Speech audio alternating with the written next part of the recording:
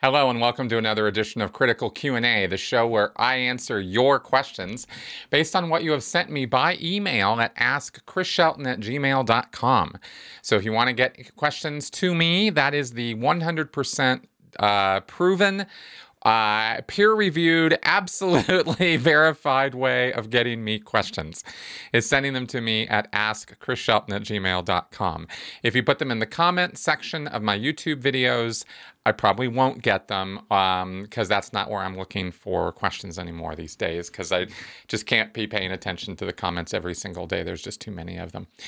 All right. So, hey guys, what an interesting week. This week's podcast, I really, really encourage you to check out because it's got masks in the title. We talk about masks. I have Dr. David Kyle Johnson back on. He is a professor of critical thinking and a wonderful man to talk to. He's always fun.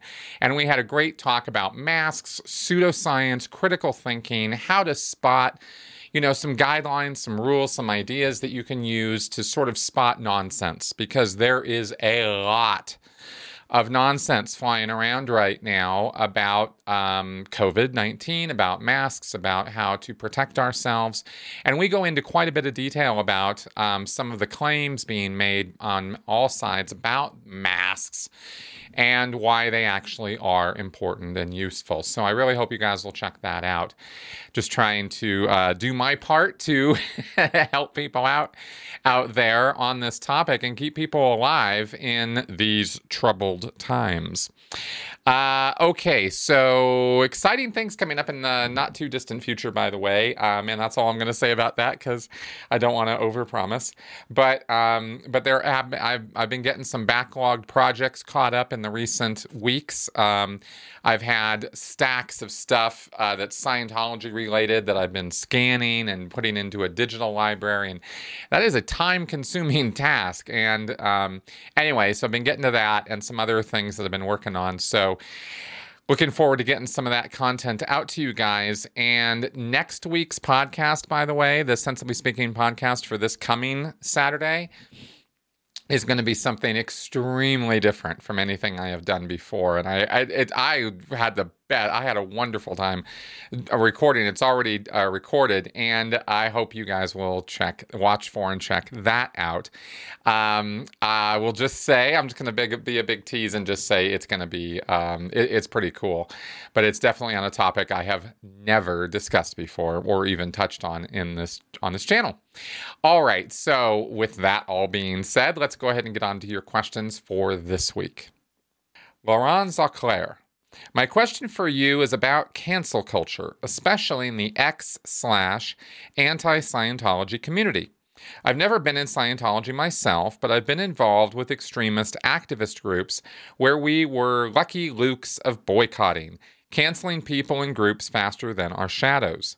Your brilliant interviews in the last few months on social justice warriors and activist groups have really been eye-openers for me as to what I was involved with and how it shaped my way of thinking even years later. Thanks a lot for that.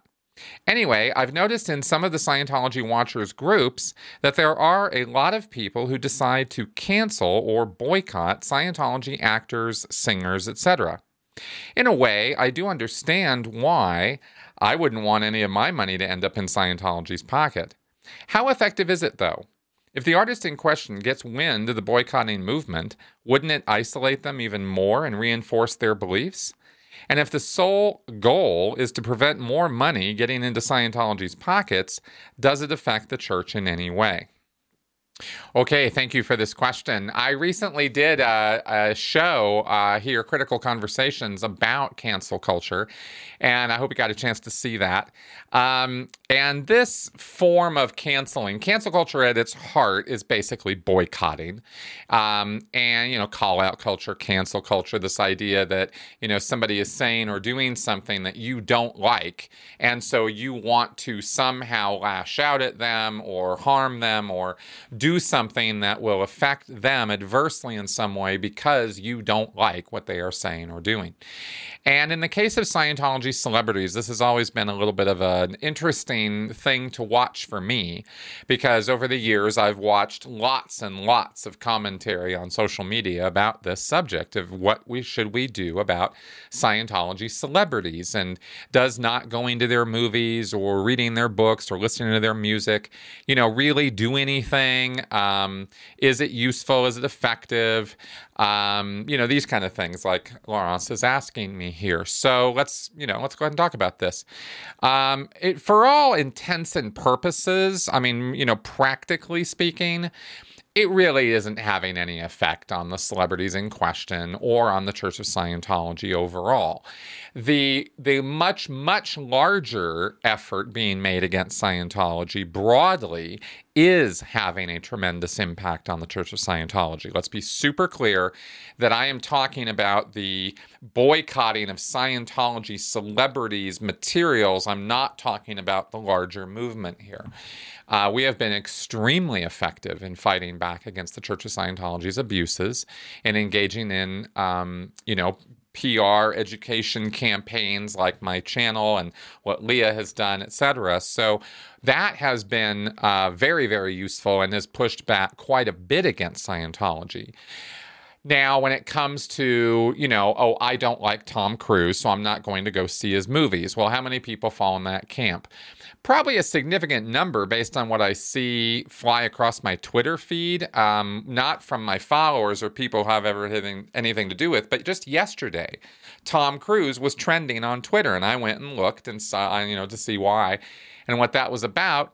And there were about half the tweets. I went down and looked at a whole bunch of the, trending hashtag Tom Cruise tweets, and about a full half of them mentioned Scientology by name, and that Tom Cruise was not someone to be supported. People couldn't deal with watching his movies, always thinking about him as the nutty Scientologist, etc. Whereas half of them were very supportive of Tom Cruise and his efforts, and calling him and his work great, wonderful, I love it, I can't wait for the next Mission Impossible, etc. So, at least there you see some effect from this. But is Tom Cruise's career really hurting as a result of his Scientology activities? It certainly has, but as far as us boycotting him, I don't really think that that's particularly been something he has had to take note of. What he has done that has been negative for him and had negative repercussions on his career was when he started acting nutty on camera outside of his movies.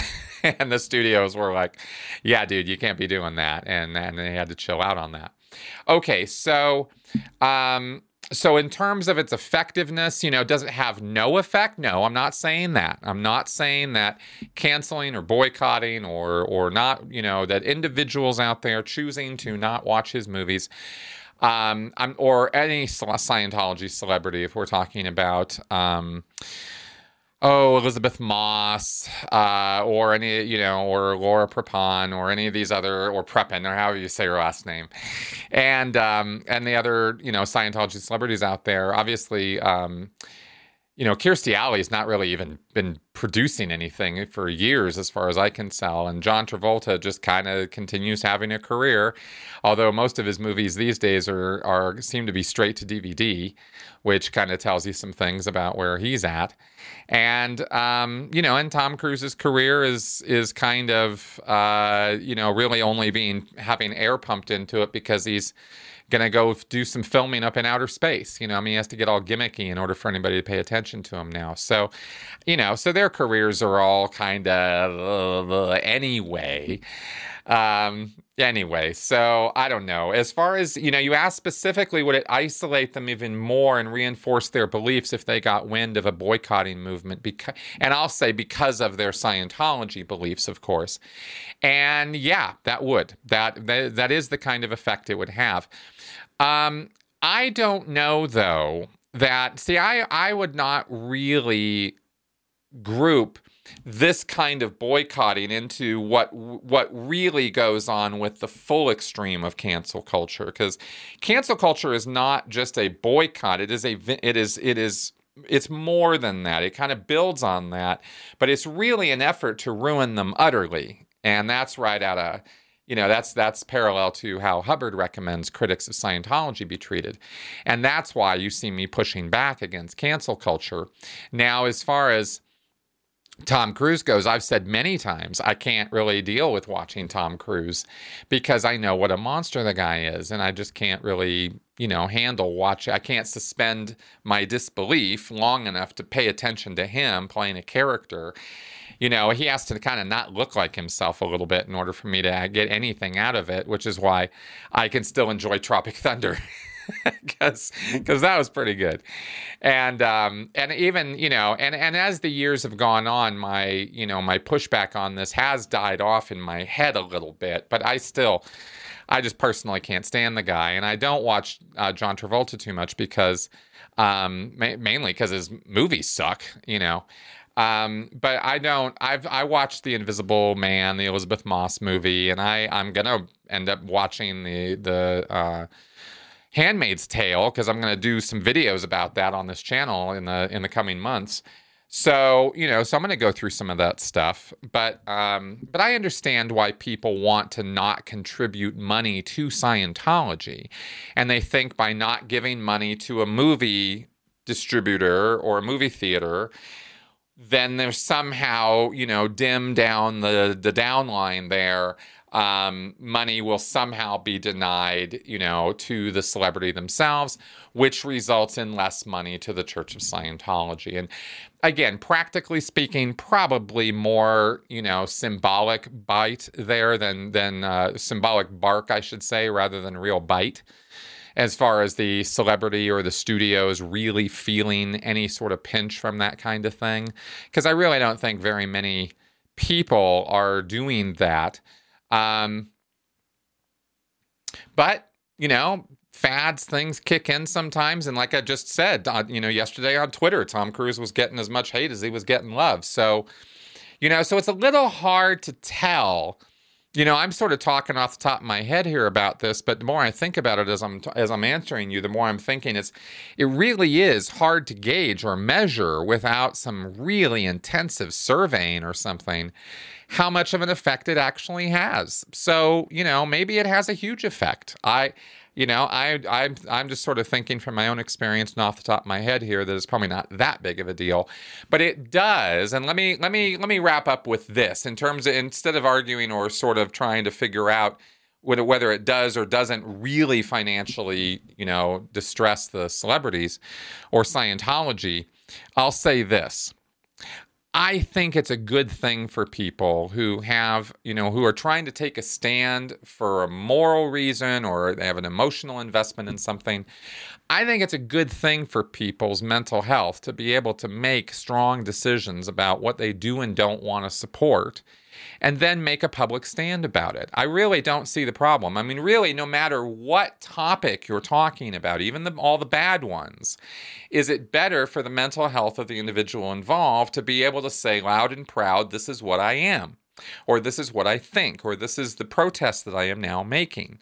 And I think that in almost 100% of the cases, it's going to be better for that person's mental health to be able to communicate broadly and loudly that that's what is on their mind. So, so I think for the people involved, for that side of the boycotting activity, I think it's a good thing. I don't think there's anything wrong with it. I don't think people should be stuck in well, this is ineffective and doesn't do anything, because it does something for you. And that's not an unimportant thing in the bigger picture, because, you're doing it to make a stand, to make a statement about something, let's say, but you're really doing it for you. And there's nothing wrong with that, at the end of the day. And in fact, like I said, I think it's a good thing for us to be doing that. So anyway, just thought I'd throw that out there. Cyprian Ivanov. Do Scientologists see a connection between the high demands for activity and the eventual amnesty initiatives when people get fatigued, lie, or systems break down? How do they explain the need for periodic amnesties? This is a damn interesting question, Cyprian. You must have dug kind of deep because amnesties are not something that have been issued in Scientology for decades. The last time I remember any kind of amnesty in any form, it was right after the IRS victory, the tax exemption victory, and that was in 1993. When and to clarify for everybody, within the world of the Church of Scientology, amnesties were issued periodically under L. Ron Hubbard's reign and a couple times under David Miscavige to celebrate, some big huge achievement or give, sort of some big tumultuous event had happened and they got over it and everything got cleaned up and the church was celebrating. So let's issue an amnesty and forgive everybody that, was purged or something. And let's get everybody back in the fold and let's get on with things again. That was kind of the spirit or attitude with which these things were presented. And they were infrequent. I think I can count on one hand how many amnesties I saw come down the line over the years. Not a lot. And none, like I said, since 1993. None that I'm aware of. And these would always be issued by command. So it was L. Ron Hubbard or David Miscavige who would issue these kind of things. And the idea is, it's a kind of a recovery type action, a way to get people back in the fold. I was really hoping, we were all hoping, just as a little anecdote on amnesties in Scientology, there is no relationship, by the way, Cyprian, at least not within my experience, between the heavy workload or demand for, all the emergencies and the overwork and all that. There really isn't a whole lot of relationship between that and amnesties. And here's an example of why. When I was on the RPF, we thought that we knew about the basics, the books coming out, all the books and lectures. We'd all been briefed about that coming, and we didn't know exactly when it was going to come, but we knew it was going to be, sooner than later. And we were actually working on renovations projects and various activities that we did to work on the bridge warehouse, work on renovations for various things to make this whole thing happen. And of course, also, we built the call center that all the people ended up sweating bullets 24/7 in. I mean, we worked on that stuff as the RPF. And I was sort of thinking, and there was sort of a little bit of a rumor going around within the RPF that maybe when the basics were released, it would be such a tremendously huge event that Miscavige would issue an amnesty. And that we would all be reprieved or amnestied off of the RPF, because that's what happens when an amnesty happens. Is it could theoretically, unless it said specifically that it was not for RPFers, then such an amnesty, an international amnesty, could clean all of our ethics files, and we'd get off, and we'd be back in the good graces of the church, and wouldn't that be amazeballs? And apparently, there had been some kind of amnesty like this.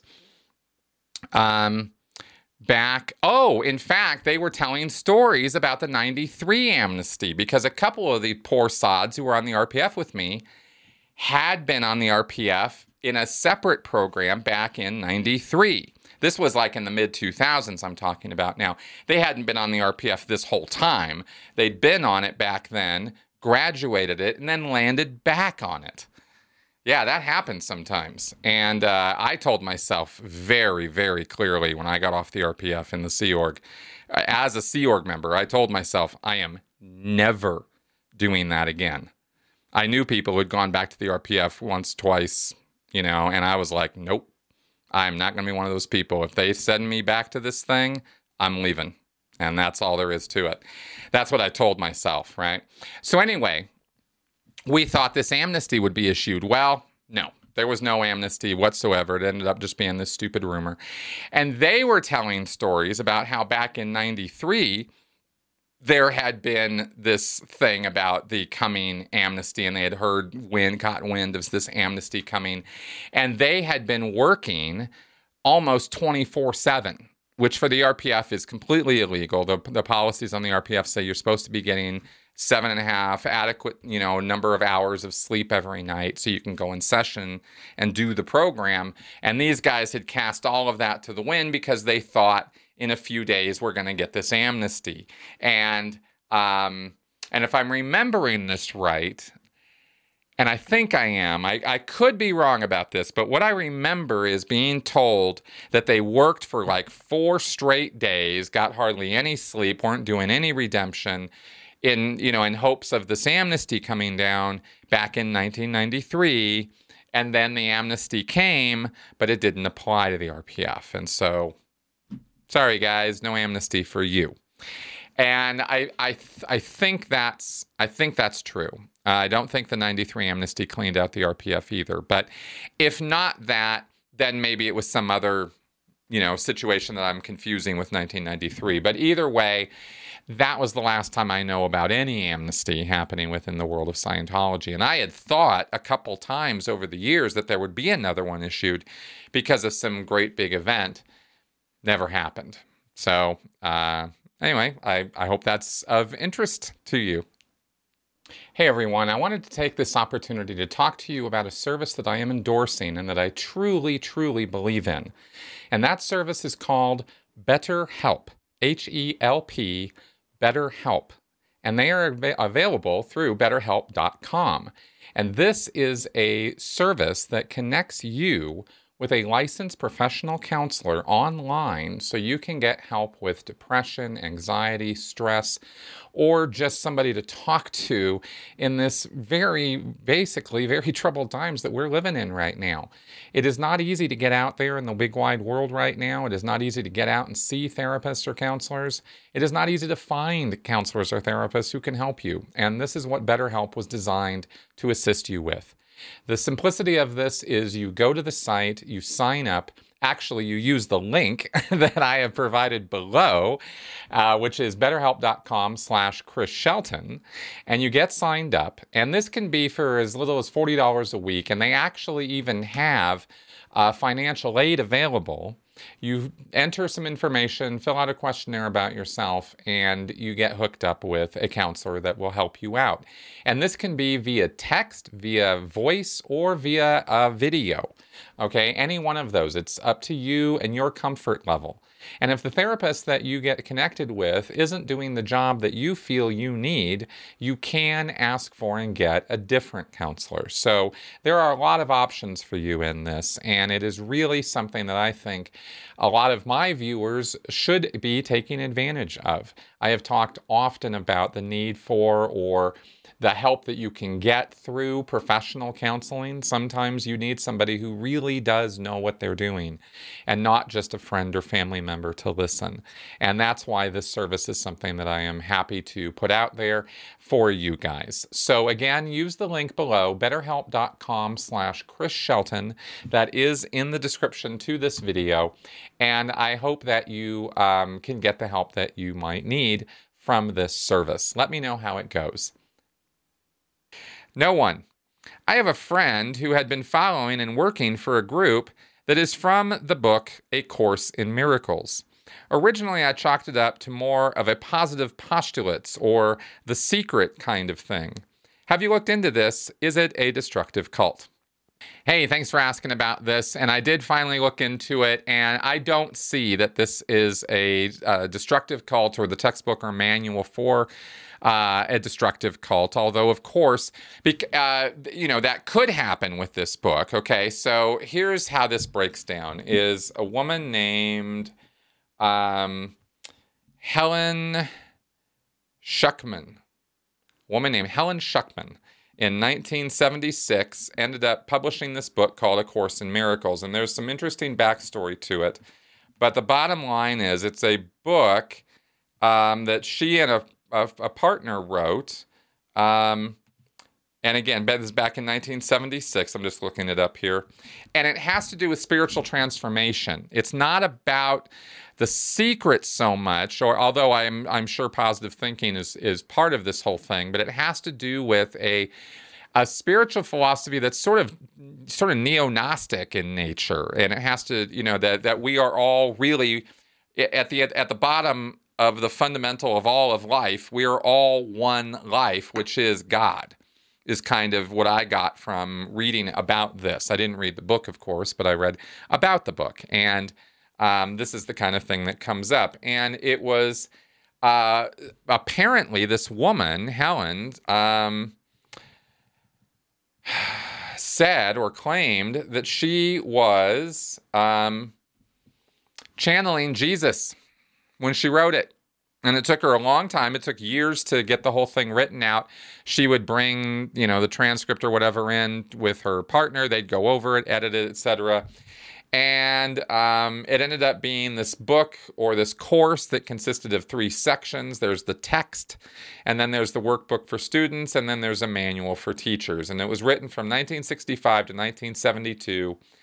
And here's the thing about this. It's been variously promoted on Oprah. Marianne Williamson talked about it, and then they sold 2 million volumes because thank you, Oprah. That's really what America needed.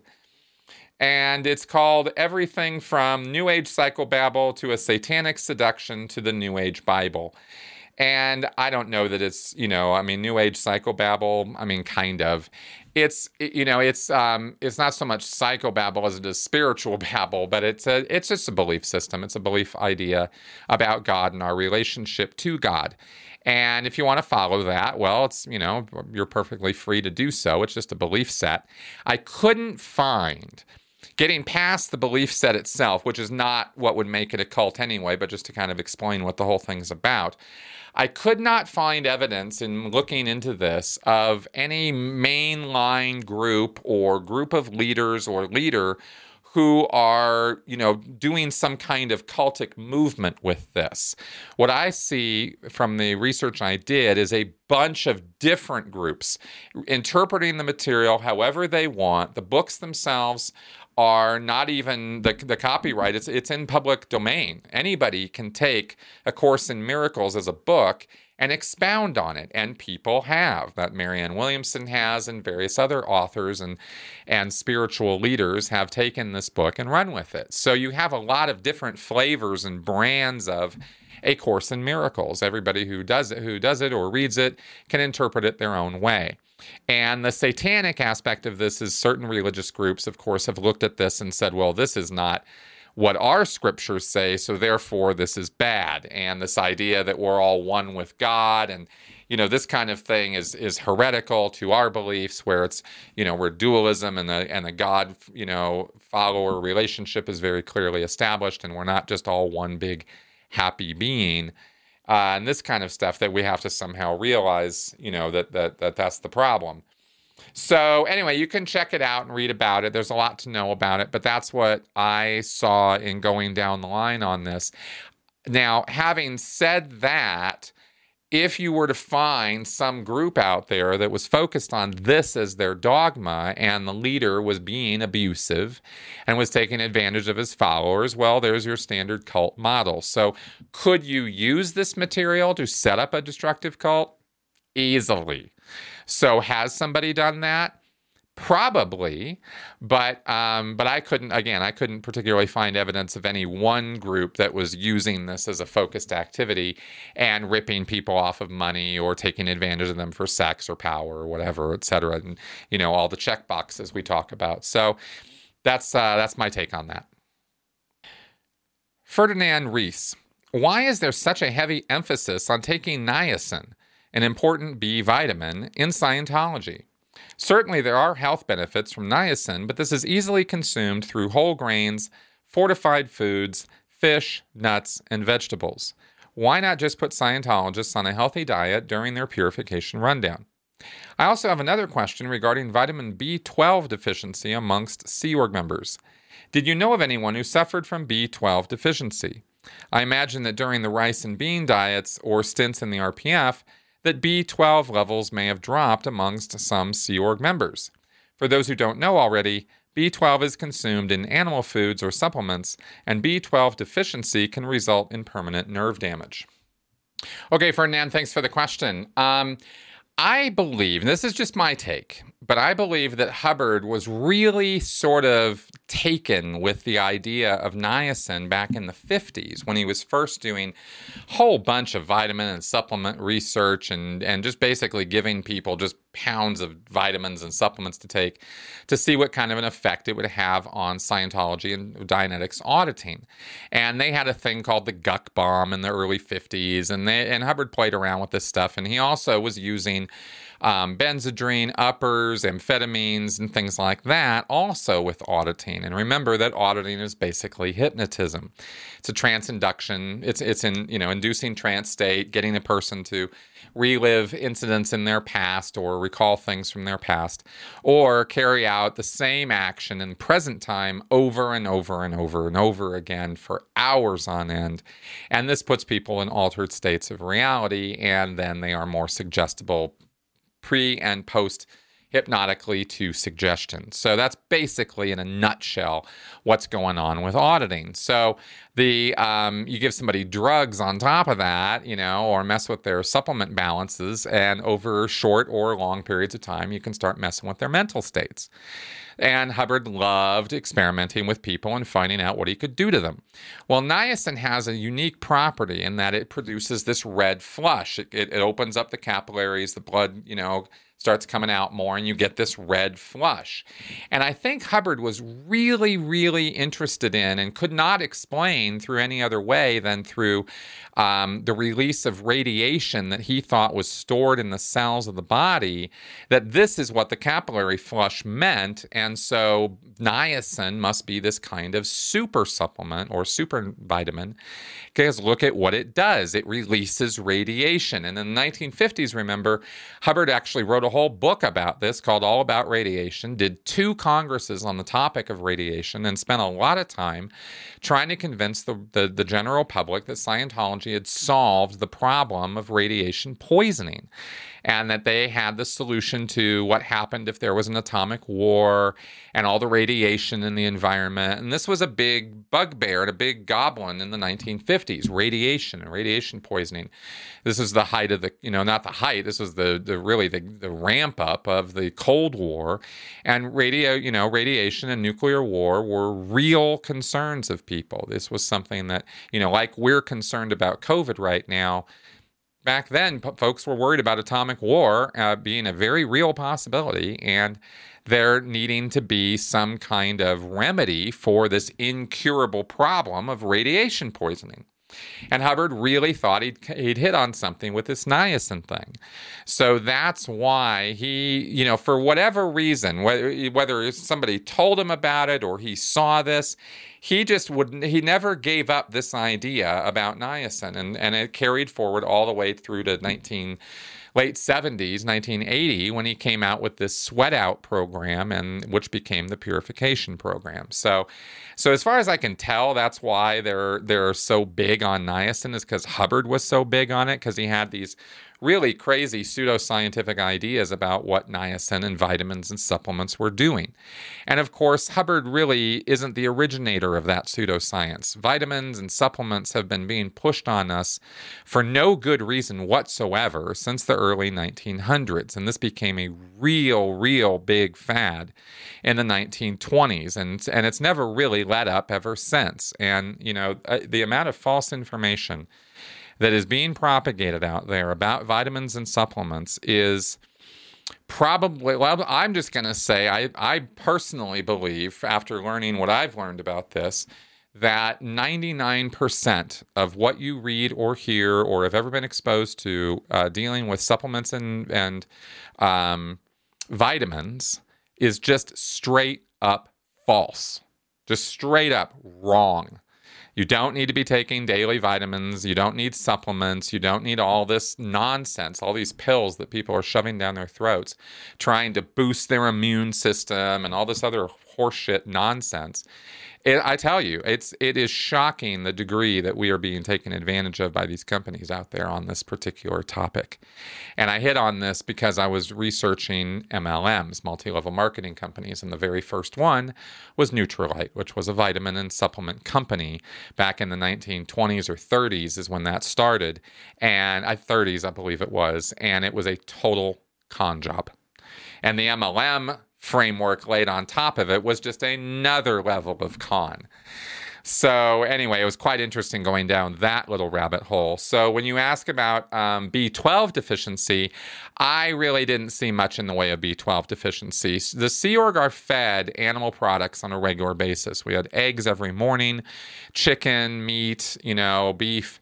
So we had adequate B12 amounts given to us in our diet. You brought up the rice and beans time, and yeah, that would have been a time when things were a bit rough. But I never observed a rice and beans punishment go on in the years that I was in the Sea Org.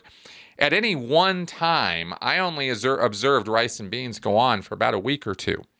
2 weeks, I think, was the longest stint I saw.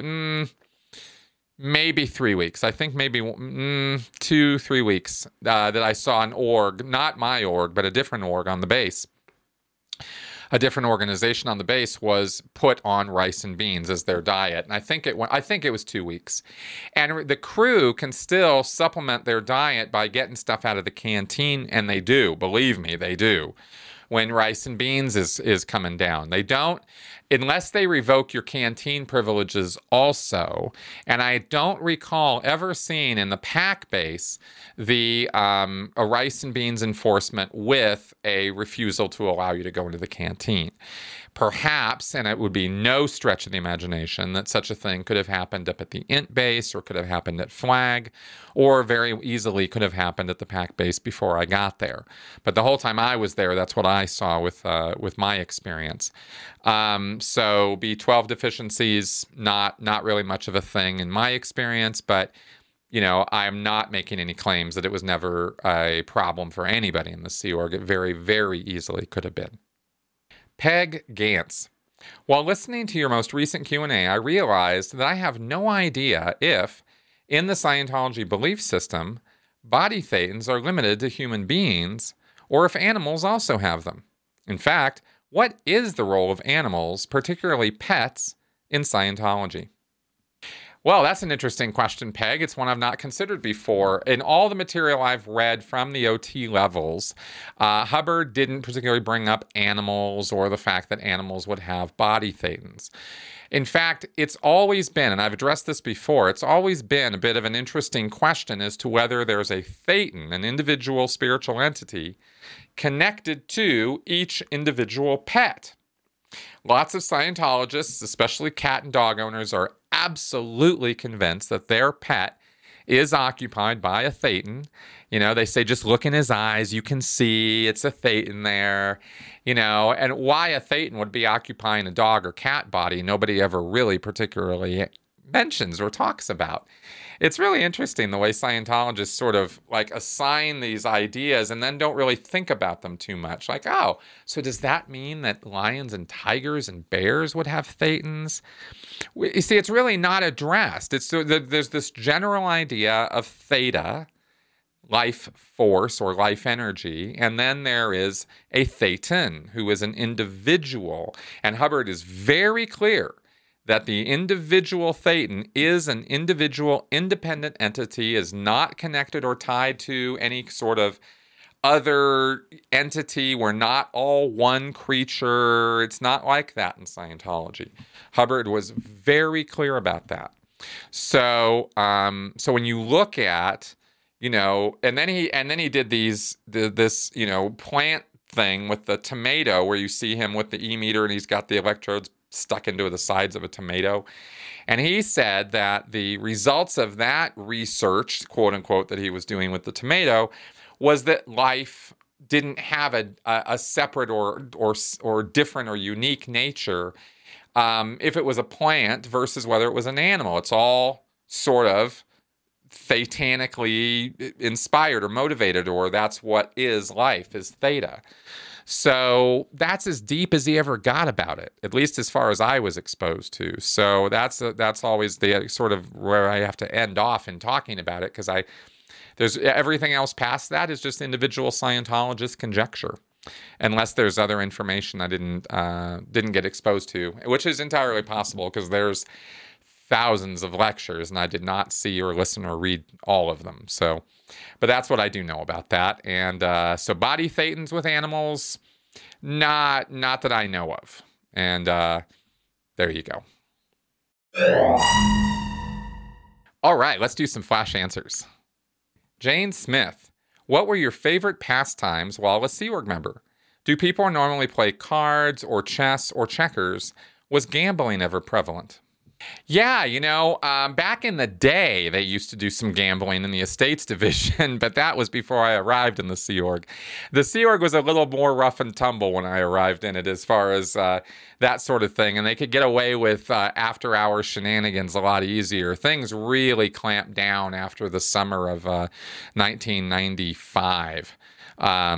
1996 is when things really changed in the PAC base, and all this kind of stuff got kind of thrown by the wayside. And if you were, at the end of the night after work, people would sit around smoking and talking sometimes, or have little conversations and stuff. But mostly you're supposed to just go secure, so there wasn't too much of that.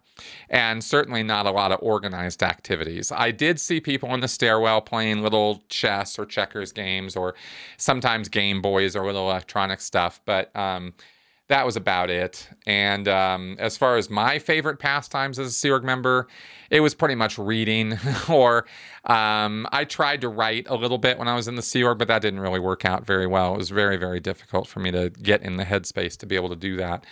So it was reading, it was hanging out with my wife, it was watching videos in our room, on days off, or sometimes sneaking them after post time. The Doig. I know that some businesses use Hubbard's WISE system, but do any businesses pay for individual employees to go up the bridge or do Scientology courses? They're not supposed to, but yes, certain Scientology businesses absolutely pay for their executives to go get auditing and training at Scientology organizations. When I say they're not supposed to, I mean it really shouldn't be that a company is paying a guy's personal bridge services, but when they own the company or are stakeholders in it, then I guess that's one of the perks. So that's what they get to do. Daniel Unruh. Let's say you get up to OT7 and get rid of all your BTs. Then you die and you pick up a new body. Do you then have to go through the OT procedures again to get rid of that body's BTs as well? Or do reborn OTs somehow repel BTs? Or is this yet another of the things that Hubbard never really explained? Daniel, this is a tough one because this was actually one of the key questions and points of illogic that I saw when I was exposed to the OT levels, and I was like, wait a minute, what? Because what happens? Well, you get all these BTs and then you die, and what happens if you come back and you got another body and it's got all these BTs and you got to go up through the OT levels again? Like, what do we got to do here with this? And it really wasn't clear. And as far as I can tell, when you get a new body, that's what's going to happen. But it's not clear. It is what is clear is that you are not repelling BTs, because you can still attract them after you've done OT7. You can go out and live life, and BTs can still come and get you. And you got to go in session and exorcise them. You got to pop them. You got to get them off of you. So that can happen. But as far as getting another body and having them all back again, I'm not sure, but it certainly seems to be, according to the Hubbard's logic, that would make sense. And if so, eek, right? But how does this even work? I mean, if you can go get another body and it doesn't have any BTs because the BTs were following you spiritually, then why are they called BTs and they're stuck to your body and not to you? Like, it doesn't, and let's be clear that Hubbard said they're stuck to the body. That's why he literally called them body thetans. So it's a strange set of ideas here. It's not really very logically or internally consistent. I have many questions, and if Hubbard was around, I'd ask him, but he's not. And his materials on this are not super, super specific. So best answer is Hubbard didn't really get into it, and you're left to figure it out for yourself. All right, guys, that is our show for this week. Thank you very much for coming around and watching or listening, as the case may be, if you're getting this on the podcast audio version. I really, really want to ask you for your help to please spread word about my channel out there on social media to your contacts. I really want to grow my channel, and I really want your help doing that. So if you are finding my content interesting, educational, and informative, and even entertaining, then please do let your friends and family know about it so they can find out about all the awesomeness that is here to be found also. All right, guys. Thanks again for coming around. Thanks for your support, and I'll see you next week. Bye-bye.